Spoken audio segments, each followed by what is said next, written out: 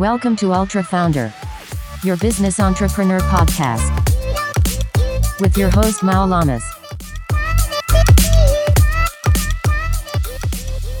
Muy bien, excelente. Bienvenidos a otro capítulo más de Ultra Founder. Yo soy Mau Lamas. Gracias a todo el mundo que nos acompaña. A la raza que esté en el live, igual Instagram y YouTube. Muchas gracias. Este es nuestro penúltimo capítulo de la temporada 3. La siguiente semana vamos a hacer el capítulo el lunes, entonces ahí manténganse en las redes sociales. Vamos a poner el último capítulo de la temporada y luego ya arrancamos hasta el 2021. Si quieres nada más recálgalo, no pasa nada. Antes de arrancar, anuncios que siempre ponemos. Número 1, la fundación, entregamos el sábado pasado 150 comidas alrededor de toda la Ciudad de México y el Estado de México. Muchas gracias otra vez a todo mundo que nos apoyó comprando un boleto de la rifa de la lotería o siendo patrocinador. De verdad, muchísimas gracias de todo corazón. Fue un proyecto muy bonito. Esperemos irlo creciendo cada vez. A ver si ya el siguiente año podemos hacer algo de más impacto. Pero bueno, funcionó. Muchas gracias nuevamente a todo el mundo. El día de hoy vamos a tocar un tema muy muy padre. Tenemos de invitados a Francisco Camarena y Josu Fernández del Gimnasio El Parque. Ahorita vamos a platicar con ellos. Vamos a empezar con uno de mis temas favoritos. Este es de Mozilla Firefox. Mayoría de la gente no se acuerda de dónde vienen los browsers. Esta es la historia de the browsers y the browser wars, ¿no? Entonces vamos a empezar por un güey que se llama Marc Andreessen. Este güey es de Wisconsin, de Estados Unidos. El güey estudió informática en la Universidad de Illinois y siendo un geekazo empieza a involucrarse con las computadoras. A sus 22 años, dentro de su becario para la NCSA, que es el National Center of Supercomputing, en las primeras computadoras. Acuérdense de dónde viene el internet, ¿no? Son las primeras redes, era todo el mundo conectar su computadora en una red y todos poder compartir archivos o poder compartir información. Entonces, de ahí vienen la primera base del internet, ¿no? Y venía de The World Wide Web, que es el www, para la gente que no sepa. Pero todo era un catálogo de archivos. Entrabas, era código y te venían archivos. Entonces, ¿qué archivo querías ver? ¿Qué querías accesar? Y eran pocas las computadoras que estaban conectadas. Estamos hablando de 1993, ¿verdad? Este güey, Marc Andreessen, con un compañero dicen, oye, nosotros pudiéramos hacer un código para hacerlo más gráfico y que sería pues una pantalla gráfica donde tienes un home, tienes un back, un forward, puedes poner la dirección. Entonces es la primera maqueta de un browser, de un navegador de internet y le llaman como el centro de investigación, el NCSA, Mosaic, así lo bautizan Mosaic. Total, era gratuito. No sabían si era negocio, esto era becario. Entonces lo lanzan, todo el mundo lo empieza a bajar. Y un ex profesor de Stanford llamado Jim Clark, que ya había sido emprendedor y ya había hecho millones de dólares con un proyecto, ve este programa y dice, madres, este es el futuro. Acuérdense, si se acuerdan de sus primeras computadoras, ¿verdad? Los gráficos, eso era... De lo que había antes a eso era una revolución, o sea, poder ver una imagen en color así en tu computadora. Claro que el internet apenas iba cargando, entonces se iba haciendo la gráfica. Pero este güey ve un navegador y dice, esto es un negociazo, este es el futuro de las computadoras. Un año después, en el 94, busca a Marc Andreessen, le dice, güey, agarra todo el equipo con los que lo hicimos, de que hiciste este navegador, y yo le voy a meter capital. Le mete $3 millones y lo bautizan como Netscape Communicators. Salen al mercado, arman un plan de acción de 120 días para juntar a un CEO, porque este güey no era CEO, Marc Andreessen tampoco era CEO, directores, toda la empresa alrededor de esto, y mandan en venta las cajas del Netscape Communicator, que era la primera versión que tú comprabas la caja y lo instalabas en tu computadora, ¿no? Entonces, la primera venta de un navegador, no había nada antes de eso. Desde el inicio fue un hitazo. Cada cuarto iban duplicando sus ventas y la cantidad de usuarios. Tenían 65 millones de usuarios en su primer año. Cobraban $99, hacían paquetes, pero ya estaban generando un revenue de $75 millones en su primer año. Que esto se va duplicando y duplicando y duplicando por cuarto, llegan a $375 millones al año, para el siguiente año. Estamos hablando que 16 meses después de la creación, ya la empresa ya había generado millones y millones de dólares.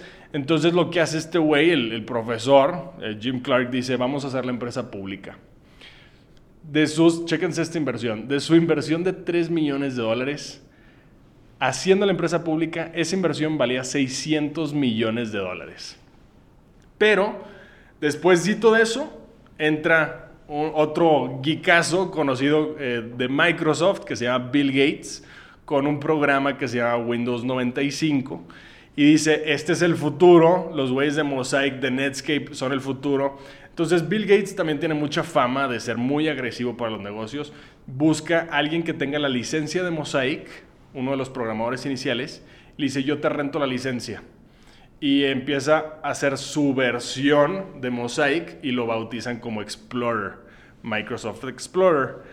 ¿Qué pasa? Entonces se dan cuenta que mucha gente ya utilizaba Netscape y dicen, no vamos a poderle quitar a la gente el hábito de Netscape si nadie sabe lo que era y ya todo el mundo es adicto al Netscape. Entonces, ¿qué hacemos? Vamos a ponerlo gratuito en el paquete de Windows 95. Y les funciona increíble la estrategia, tan increíble que fueron demandados por Estados Unidos por monopolio, porque la gente ni siquiera sabía que había otras opciones aparte de Explorer. Entonces dice, güey, no me importa, nosotros vamos a seguirlo regalando. Sacan Windows 98 con otra mejor versión y todavía más market cap. Justo cuando Netscape ya estaba de, oye, ¿sabes qué? Ya la competencia está muy brava. Entra AOL, ¿se acuerdan de AOL? America Online.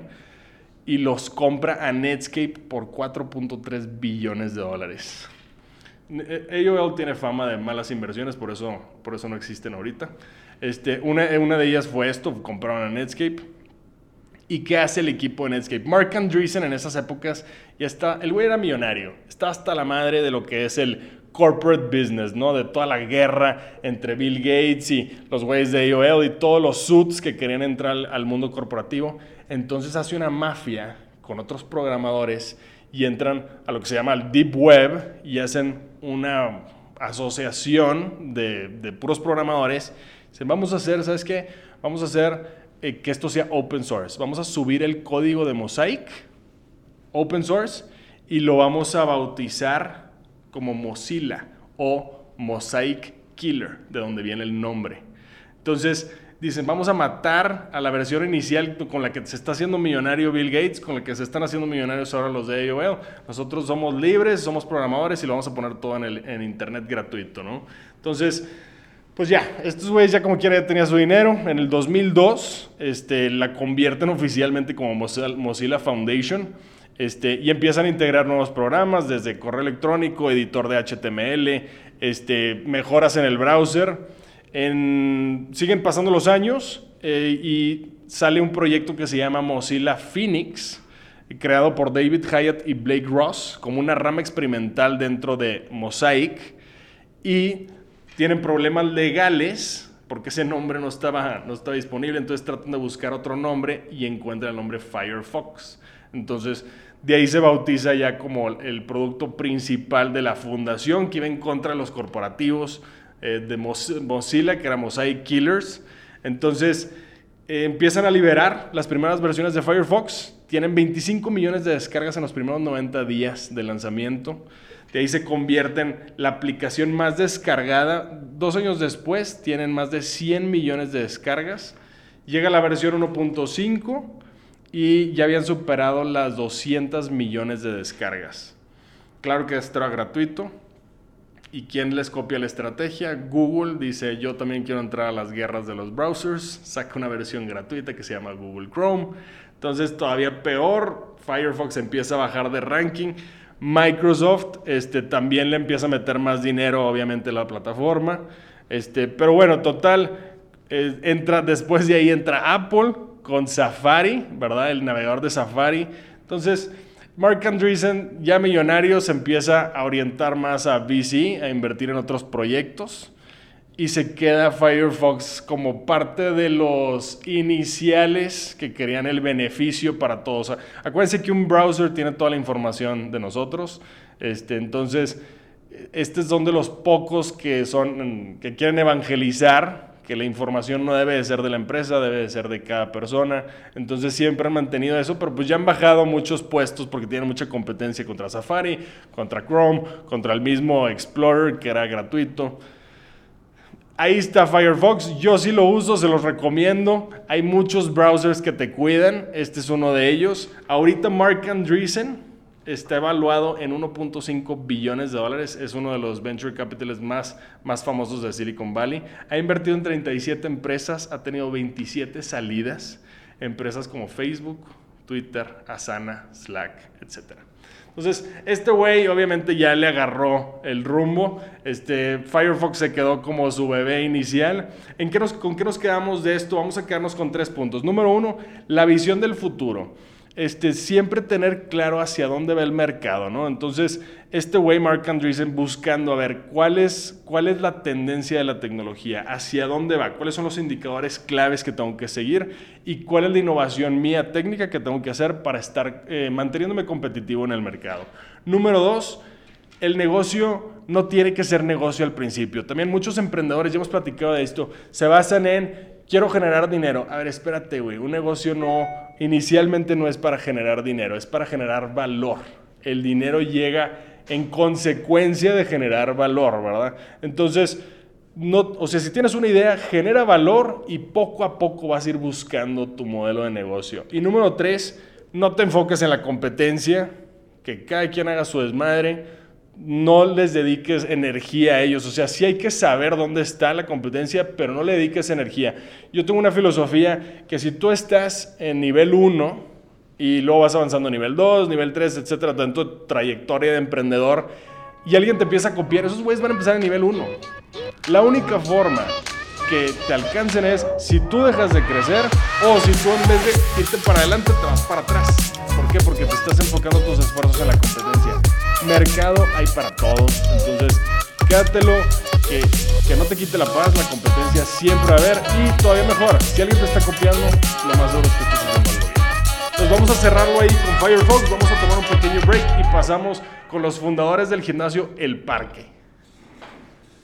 Ultra Founder Podcast is brought to you by Keeperfy Property Simpleness, Cow Working Spaces, Tech de Monterrey, Seed, Startup Mexico and by Mass Vida Foundation. What to learn more? Subscribe to our Ultra Founder newsletter. Muy bien, excelente. Estamos de regreso en Ultra Founder con los fundadores del gimnasio El Parque, Francisco Camarena y Josu Fernández. Muchas gracias por estar con nosotros. No, hombre, gracias por la invitación, man. No, hombre, de verdad, güey, felicidades. Yo lo he escuchado El Parque desde hace ya tiempo.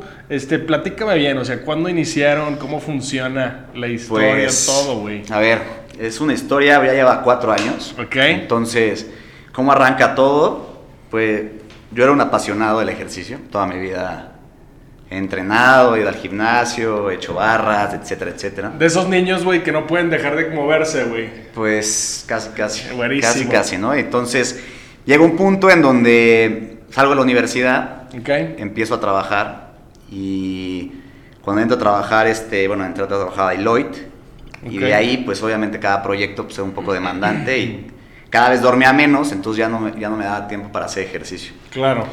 Entonces digamos que, pues...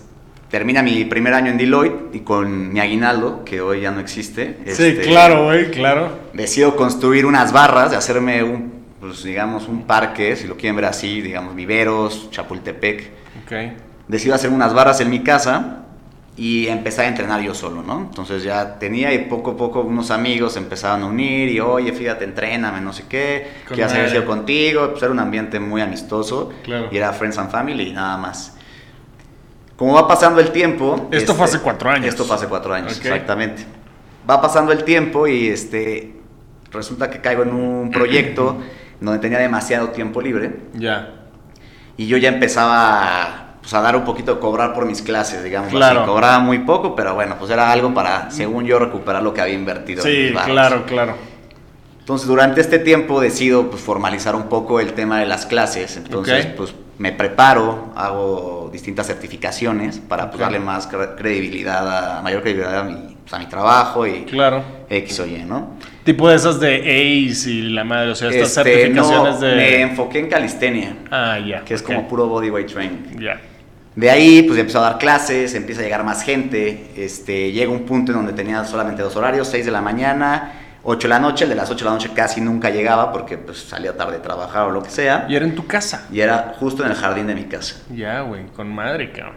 Empezó a llegar gente y de la nada, pues bueno, ya mis ingresos del parque, de esas 2 clases, pues igualaron a lo que yo estaba generando en Deloitte. Okay. Pues, al ver que yo tenía tanto tiempo libre en este proyecto, la empresa con la que estábamos trabajando, pues decide como quedarse conmigo de implant, así.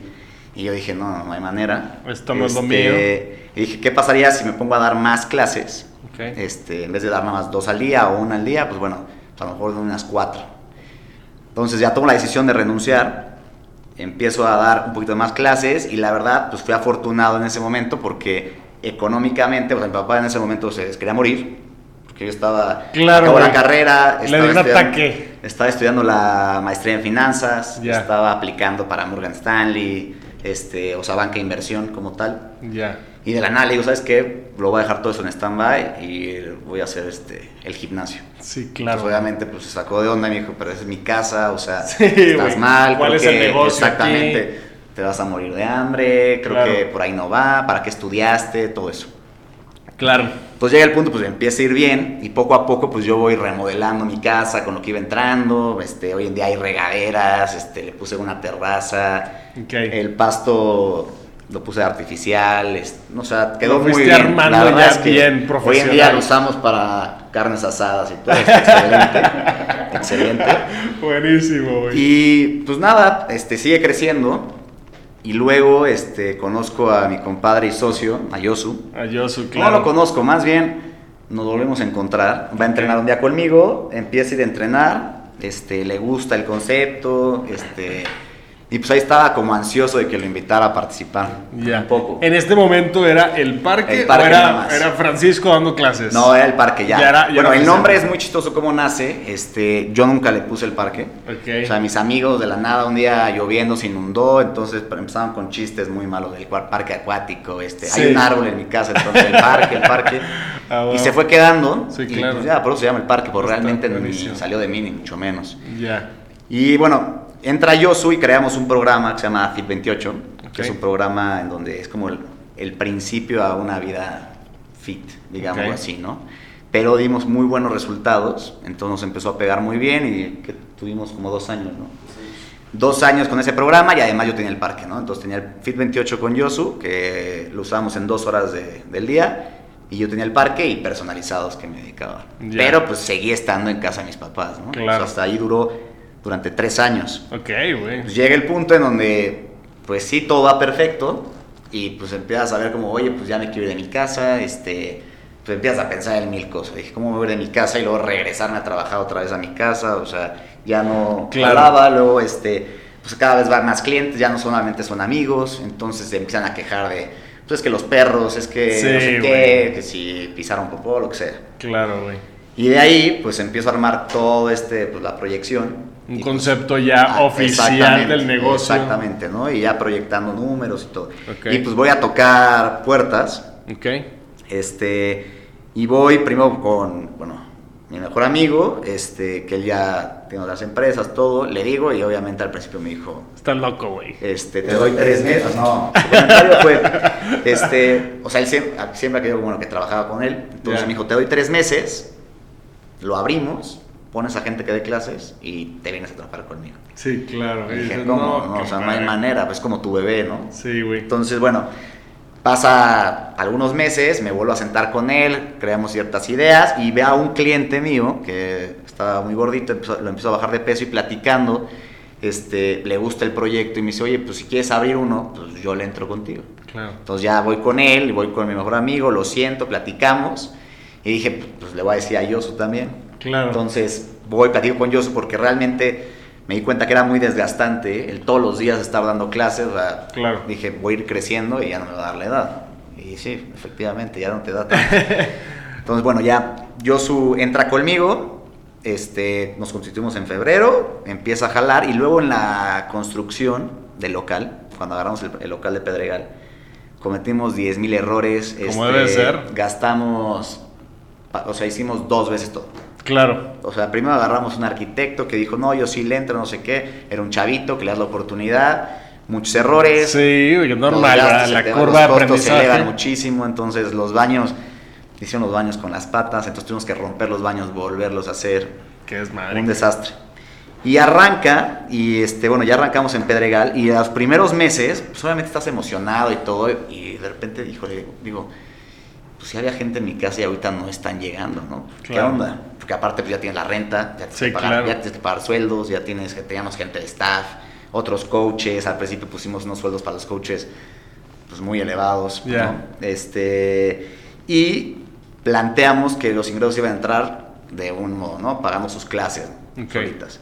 Y teníamos las membresías que era, o sea, te reducía como el precio de la clase. Y dijimos, nadie la va a comprar. ¿Por qué? Porque nadie quiere como quedarse en un gimnasio y todo el mundo va y pica en todos lados y se va haciendo. Y pues no, a nosotros nos va todo lo contrario. Mira. Empieza a llegar la gente y todos empiezan a comprar la membresía. Entonces se empiezan a quedar y poco a poco pues vamos formando pues esta familia. Claro. Y pues sí, realmente agarramos un muy buen grupo que ahorita que se vino la pandemia fue lo que nos salvó realmente, porque pues en el momento que obviamente le dices, oye, vamos a cerrar el gimnasio, pues todo el mundo dijo, híjole, va a haber 10,000 lives. Sí, entonces claro. puedo tomar contigo, con el otro, no sé qué, hay unos que están gratis. Y muchos de ellos, o la gran mayoría, no sé si fue como el 95%, ¿no? Decidieron mantener el precio normal de la membresía. Y quedarse en live con ustedes. Y quedarse tomando los lives y todo. Obviamente, conforme se fue alargando la pandemia, pues había uno que otro que también pues, se quedaba sin chamba, le bajaban el sueldo, pues lo mismo le decíamos, a ver, lo que puedas pagar. Claro, o sea, establecimos un precio base. Dijimos, si quieres pagar más, muchas gracias. Si puedes pagar entre esos dos, bienvenido. Claro. Si no, pues bueno, te va a costar esto mensualmente. Sí. Y pues, digamos, se alarga toda esta pandemia. Pero encontramos una oportunidad y nos llegó un local, ahí la oferta de un local en Interlomas. Entonces vamos, yo soy yo a verlo y Esto fue hace nada. En marzo, esto ya fue en marzo. Sí, o sea, ni habíamos cumplido un año. Vamos abriendo. Bueno, pues sí, con la pandemia. ¿Y luego, güey? Llegamos al local, estaba el dueño y de la nada, pues nos vamos, lo vemos, dijimos, está poca madre, claro, la ubicación, todo. Nos estábamos yendo y empezamos a ver cómo van llegando gente a ver el local, que tenía un precio de la renta muy baja. Muy atractivo. Y entonces nos quedamos viendo y dijimos, puta, es que a ver, pues así tenemos bronca, o sea, sí tenemos un poco de lana ahorrada, todo, sí, pero pues no hemos pagado utilidades todavía, ¿qué hacemos? Dijimos, no, pues chingue su madre, o sea... Güey, ahí la oportunidad, güey, ahorita es cuando, cabrón. Entonces nos quedamos ahí, literal, esperando a que bajara el dueño, sale y le dijimos, deposito ahorita. Así, firmamos, güey. Ahorita, handshake, ¿verdad?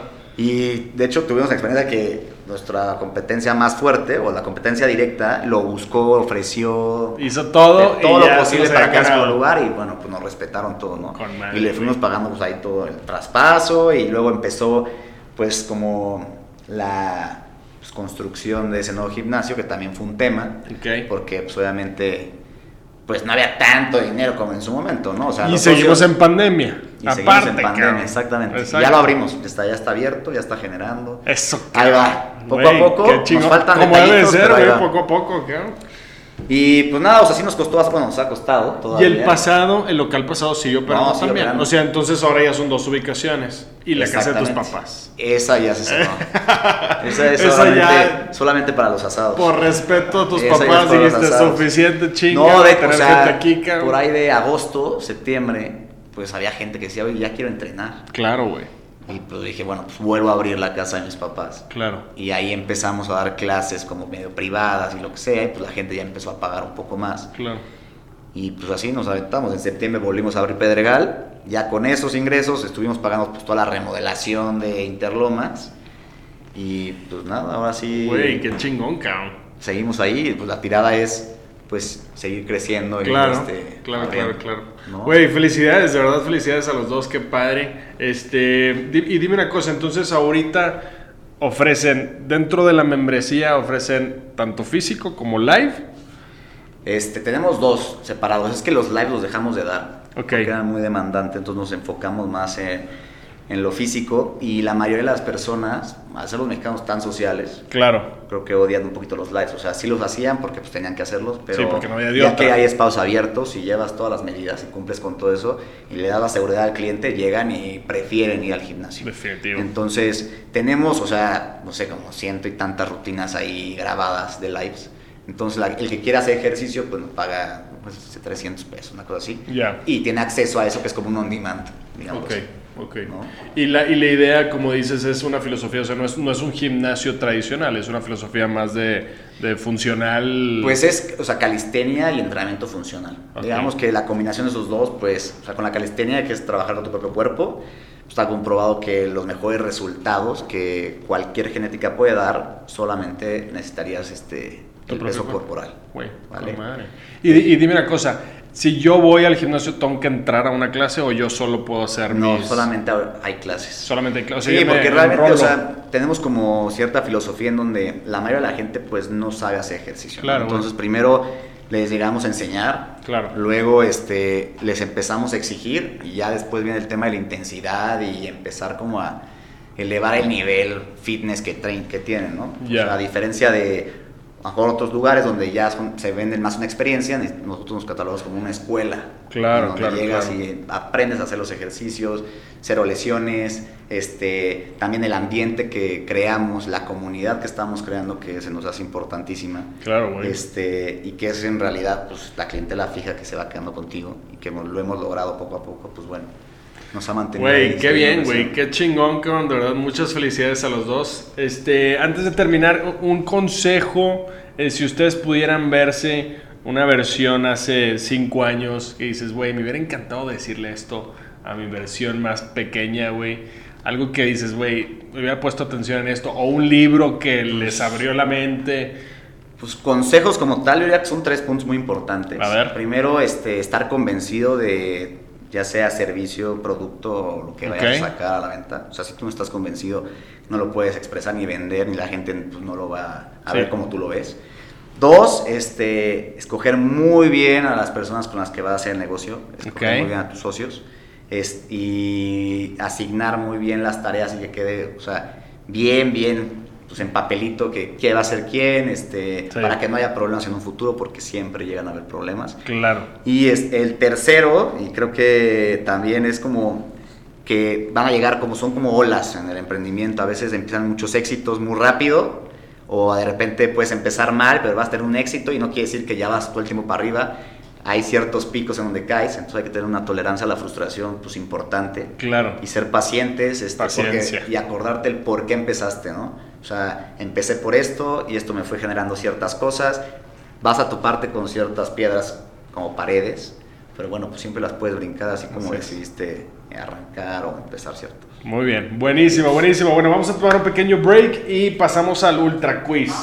Ultra Founder Podcast is brought to you by Keeperfy Property Simpleness, Cow Working Spaces, Tech de Monterrey, Seed, Startup Mexico, and by Mass Vita Foundation. What to learn more? Subscribe to our Ultra Founder newsletter.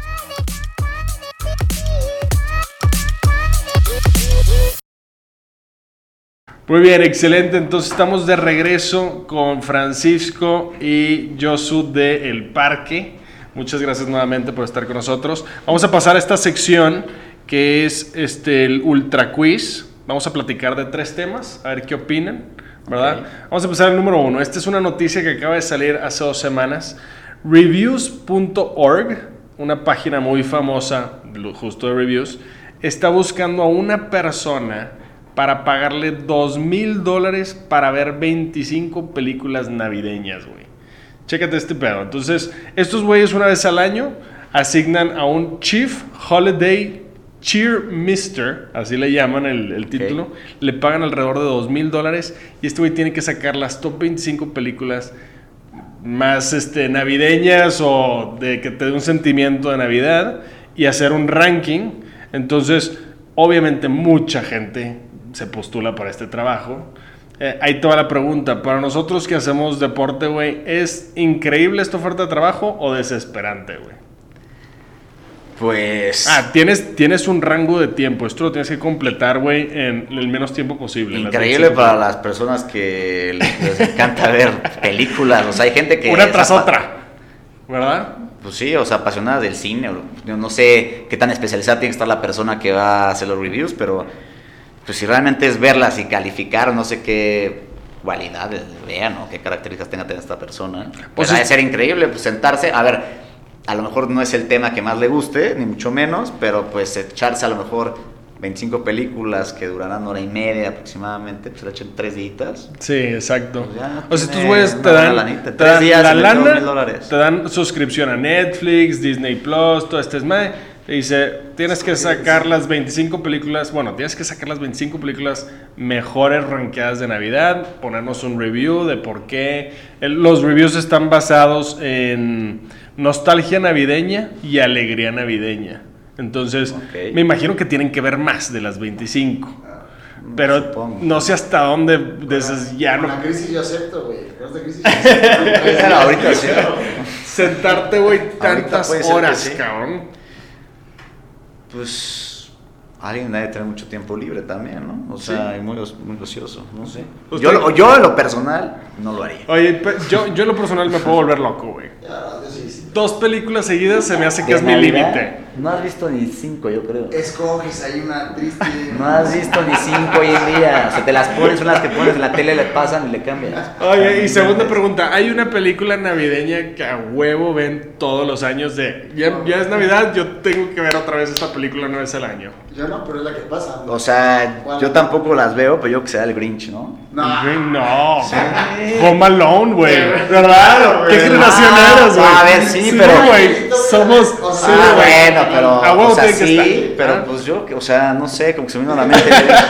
Grinch. Se me vino a la mente y dije, pues ahorita el Grinch. yo Grinch, creo. güey, es famosísima. La de Jim Carrey. Nunca la vi. Yo creo que he visto partes, o una más de esas que la están pasando y ves una parte. O sea, pones a los niños de ahorita y están así de Grinch. Sí, o sea, nosotros claro, vemos Angelito y así, pues te avientas o todas Elf, esas. a lo mejor, ¿verdad? Esas generaciones nuevas. Pero yo creo que nuestras generaciones, la 1 y la 2 de Home Alone, güey. Las típicas del Canal 5 sí eran esas. Porque no había salido el Grinch. Exactamente, güey. Vamos a ver una película navideña entonces. A huevo la vamos a ver. Vamos a pasar a la segunda, el segundo tema. Este es del COVID. Ahorita obviamente ya saben que ya viene la vacuna, ¿verdad? Entonces ya salió la vacuna de Pfizer, la de Moderna.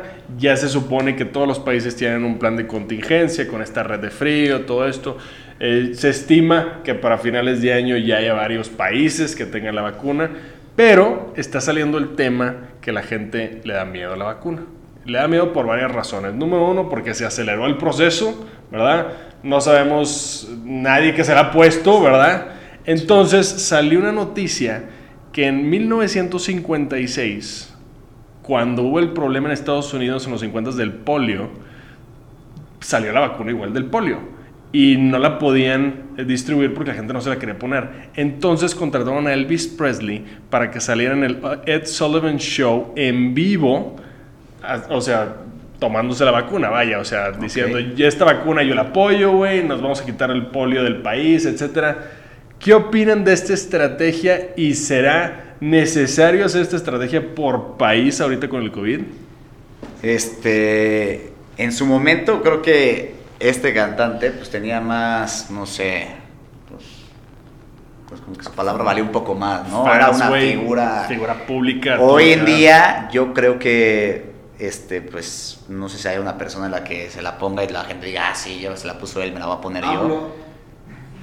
Si se la pone AMLO, güey. No. Pues toda la popus sí, a huevo. Bueno, sí. Estados la Unidos, población, por ejemplo, ahorita Estados Unidos ya salió que Obama, los últimos dos, güey, Bush y... dijeron que van a ser los Clinton, dijeron que van a ser los primeros en ponérsela, en vivo y la chingada, en público, ¿no? Entonces, de cierta forma, bueno, también es que los laboratorios están mucho más avanzados, ¿no? Sí, o claro. sea, en este caso, no creo que te van a poner la vacuna y te vaya a matar. O sea, lo que puede llegar a pasar es que no funcione y te contagies de COVID en X situación. Claro. Pero fuera de eso, no que la sustancia te vaya a hacer ningún daño, ¿no? Si no, ni siquiera la habrían sacado. Bueno, ya. no sé si vieron la noticia, güey. Moderna trae un tema que los trials, ¿verdad que son dos? Bueno, no sé si sabían, son 2 sesiones de la vacuna. Y una primera y luego 3 semanas y luego la segunda. Y dicen que la primera vez la pasas tan mal, güey, que la segunda la gente no quiere regresar, güey. Sí no y no funciona, güey, si no tienes las dos. Entonces dice, o sea, no es... La gente piensa que la vacuna son vitaminas, no, ¿verdad? O sea, este pedo es que tu cuerpo reaccione, güey. Te va a llevar, güey. Te vas a sentir muy mal, güey, por a lo mejor un día. Y luego tienes que regresar a las 3 semanas, güey, para otra. Pues creo que ahorita con el plan que está sacando, bueno, México, nos va a tocar a nosotros hasta el 2020 y tantos, 22 creo. ¿Tú crees? Pues supuestamente el plan que sacaron fue, creo que los doctores. Sí, primero la línea de defensa, exacto. Después, el los mayores, edad, exactamente. Después viene, pues creo que la población, no sé, de 40 a 60 y de ahí por ahí va bajando. O no, el que lo pueda pagar en su momento, ¿no? O sea, yo creo que trágicamente el nivel socioeconómico está ganchado con el nivel de sobrevivencia, entonces la gente que tiene dinero pues va a ser la primera, ¿verdad? Y toda del resto de la población va a ser después, ¿verdad? Pero bueno, pues eso es normal en cualquier etapa de cualquier historia de cualquier país, ¿no? Pero bueno, ¿ustedes se la pondrían? Pues yo esperaría la primera línea, ¿no? A ver qué dado caso que ya, pues, yo ahorita afortunadamente no me ha dado. A mí tampoco afortunadamente no me ha dado. Bueno, creemos. No me ha dado, ya he hecho pruebas, tú no te has hecho ni una. Yo no me he hecho ni una prueba y no me he sentido mal y no. No sé, puede ser que ya puede ser que nosotros ya nos dio, güey, y sí ni enterados. Me he hecho pruebas, en mi casa sí se han contagiado. Y Regis también en su casa también. Regis a ti te dio, ¿no? Sí. Sí, güey, pues sí, quién sabe, cabrón. Pero yo creo que sí va a llegar el momento donde todos nos la deberíamos de poner. Sí, yo sí, pero yo no me la pondré ahorita, digo. Pues, ¿para qué? ¿Ahorita para qué? Sí, no me la ha dado en 8 meses. Aparte, mira, bien fuerte con el parque, güey. Qué chingado. Pues puede ser, puede ser que le... Con el parque y luego con unas chéves, güey. Los tequilas, ¿no? Ahorita va a ir el chocolate.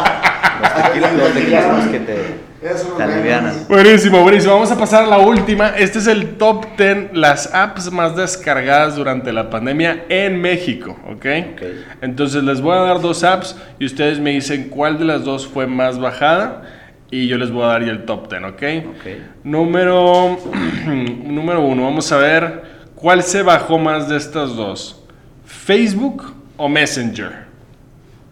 Facebook. Sí, yo que... Facebook o Messenger. ¿Se bajó? O sea, descargadas, vaya. Descargadas. Son descargas. Sí, bueno, está bien. No, yo que Messenger, ¿no? Final answer, ustedes me dicen. Sí, yo que sí, porque Facebook ya lo tenías, güey. Ya lo tenías, Facebook ya lo tenías desde antes. Bueno, no, a lo mejor la gente más grande lo bajó, pues. Que lo eliminó con el documental. Pero Messenger, ¿cuál? El Messenger, Sí, o sea, pero Messenger, el de... Messenger, la app de Messenger. Estas son puras apps. Las Pero- apps más pero es que descargadas. Hay una de Messenger de Facebook. Facebook y ¿Esa? está la de Facebook. Sí. ¿Cuál se descargó más de esas no, dos? Messenger. El Messenger, sí. yo también. Incorrecto, Messenger es el número 10, Facebook es el número 9. ¿Cuál de estas dos se bajó más? Para tener Messenger. ¿Cuál de estas dos se bajó más durante la pandemia? House Party, ¿se acuerdan de House Party? Sí. Al principio, que empezaron sí, todos sí, House sí, Party sí, y la no, chingada. ¿Cuál O era? House Party era como Zoom, Sí, era- pero la ok. sacaron luego Era con la para, pandemia. pues, House Y Party. luego, Ah, ok, y luego ok, salió ok. que la raza te hackeaba por Sí, ahí y todo el mundo la eliminó. House Party o la Lotería Nacional, la app de la Lotería Nacional. ¿Cuál de las dos? Está bien. ¿Cuál de las Sí, dos? sí. ¿Cuál de las dos se bajó más durante la No, pandemia? pues yo creo que House Party, pero. No, yo ni Ya, la yo conocía. digo que sí. Yo ni la conocía. Y la lotería sí la conocía. No, güey, pero hay más gente que va a bajar. Yo digo la lotería. Hay Correcto, más gente, la güey. lotería es Ay, el o correcto. sea, La lotería es el número hay 3. más gente, obviamente, la güey. tercera app más ¿Cómo bajada. juega la lotería? House Party es la número 4. De estas dos, ¿cuál se bajó más? ¿El juego 1 de las barajas 1 Ajá. o Google Classroom? Uno, yo creo. Pero todas, No, yo le voy por la otra, exacto. ¿Cuál? ¿Google Classroom? Sí. Correcto, Google Classroom es número 7. La gente estaba interesada en aprender. 1 es el número 8. Yo hacía el Misline, yo hacía ejercicio. No, yo aprendiendo. ¿Cuál de estas dos se bajó más? ¿Netflix o Slader Math Homework? Esa sí no sé qué sea. Yo creo que Netflix, ¿no? Es de tareas, es famosa de tareas. Ahí sí, yo te voy Netflix. No, Netflix. Netflix, correcto. La Netflix es la número 5, de hecho. Slader es la número 6. Y las últimas dos, ¿cuál de estas se bajó más? ¿TikTok o Zoom? TikTok. Esa está bien brava. Bueno, es que Zoom es muy empresarial, todas las empresas no, pero también está lo del otro, no se llama Zoom. Ahí te va el top 10, la app número 10 más bajada, vamos del 10 al 1. Messenger número 10, Facebook número 9, el juego 1 número 8, Google Classroom número 7, Slader número 6, Netflix número 5, House Party número 4, Lotería Nacional Mexicana número 3, güey. TikTok número 2, Zoom número 1. Las apps más bajadas durante la pandemia, güey. Nos vamos a acordar, güey, de los años de la pandemia. Decir, ¿quién chingados bajaba estas madres? TikTok. ¿Verdad, güey? TikTok. Muy bien, señores, excelente. Pues muchas gracias, güey. Por último, nada más para toda la raza que nos sigue, si quieren conocer más del parque, si quieren conocer algo más de ustedes o mandarles ahí, oye, yo estoy poniendo mi negocio, lo que sea, ¿dónde los pueden encontrar? Pues bueno, para el parque, si están interesados en ingresar, es @elparquemx. Y en redes sociales, Instagram, en Instagram y Facebook. Facebook, ok. Y ya si nos quieren preguntar a cualquiera de los dos, pues igual mismo, en Instagram, Panky90, okay.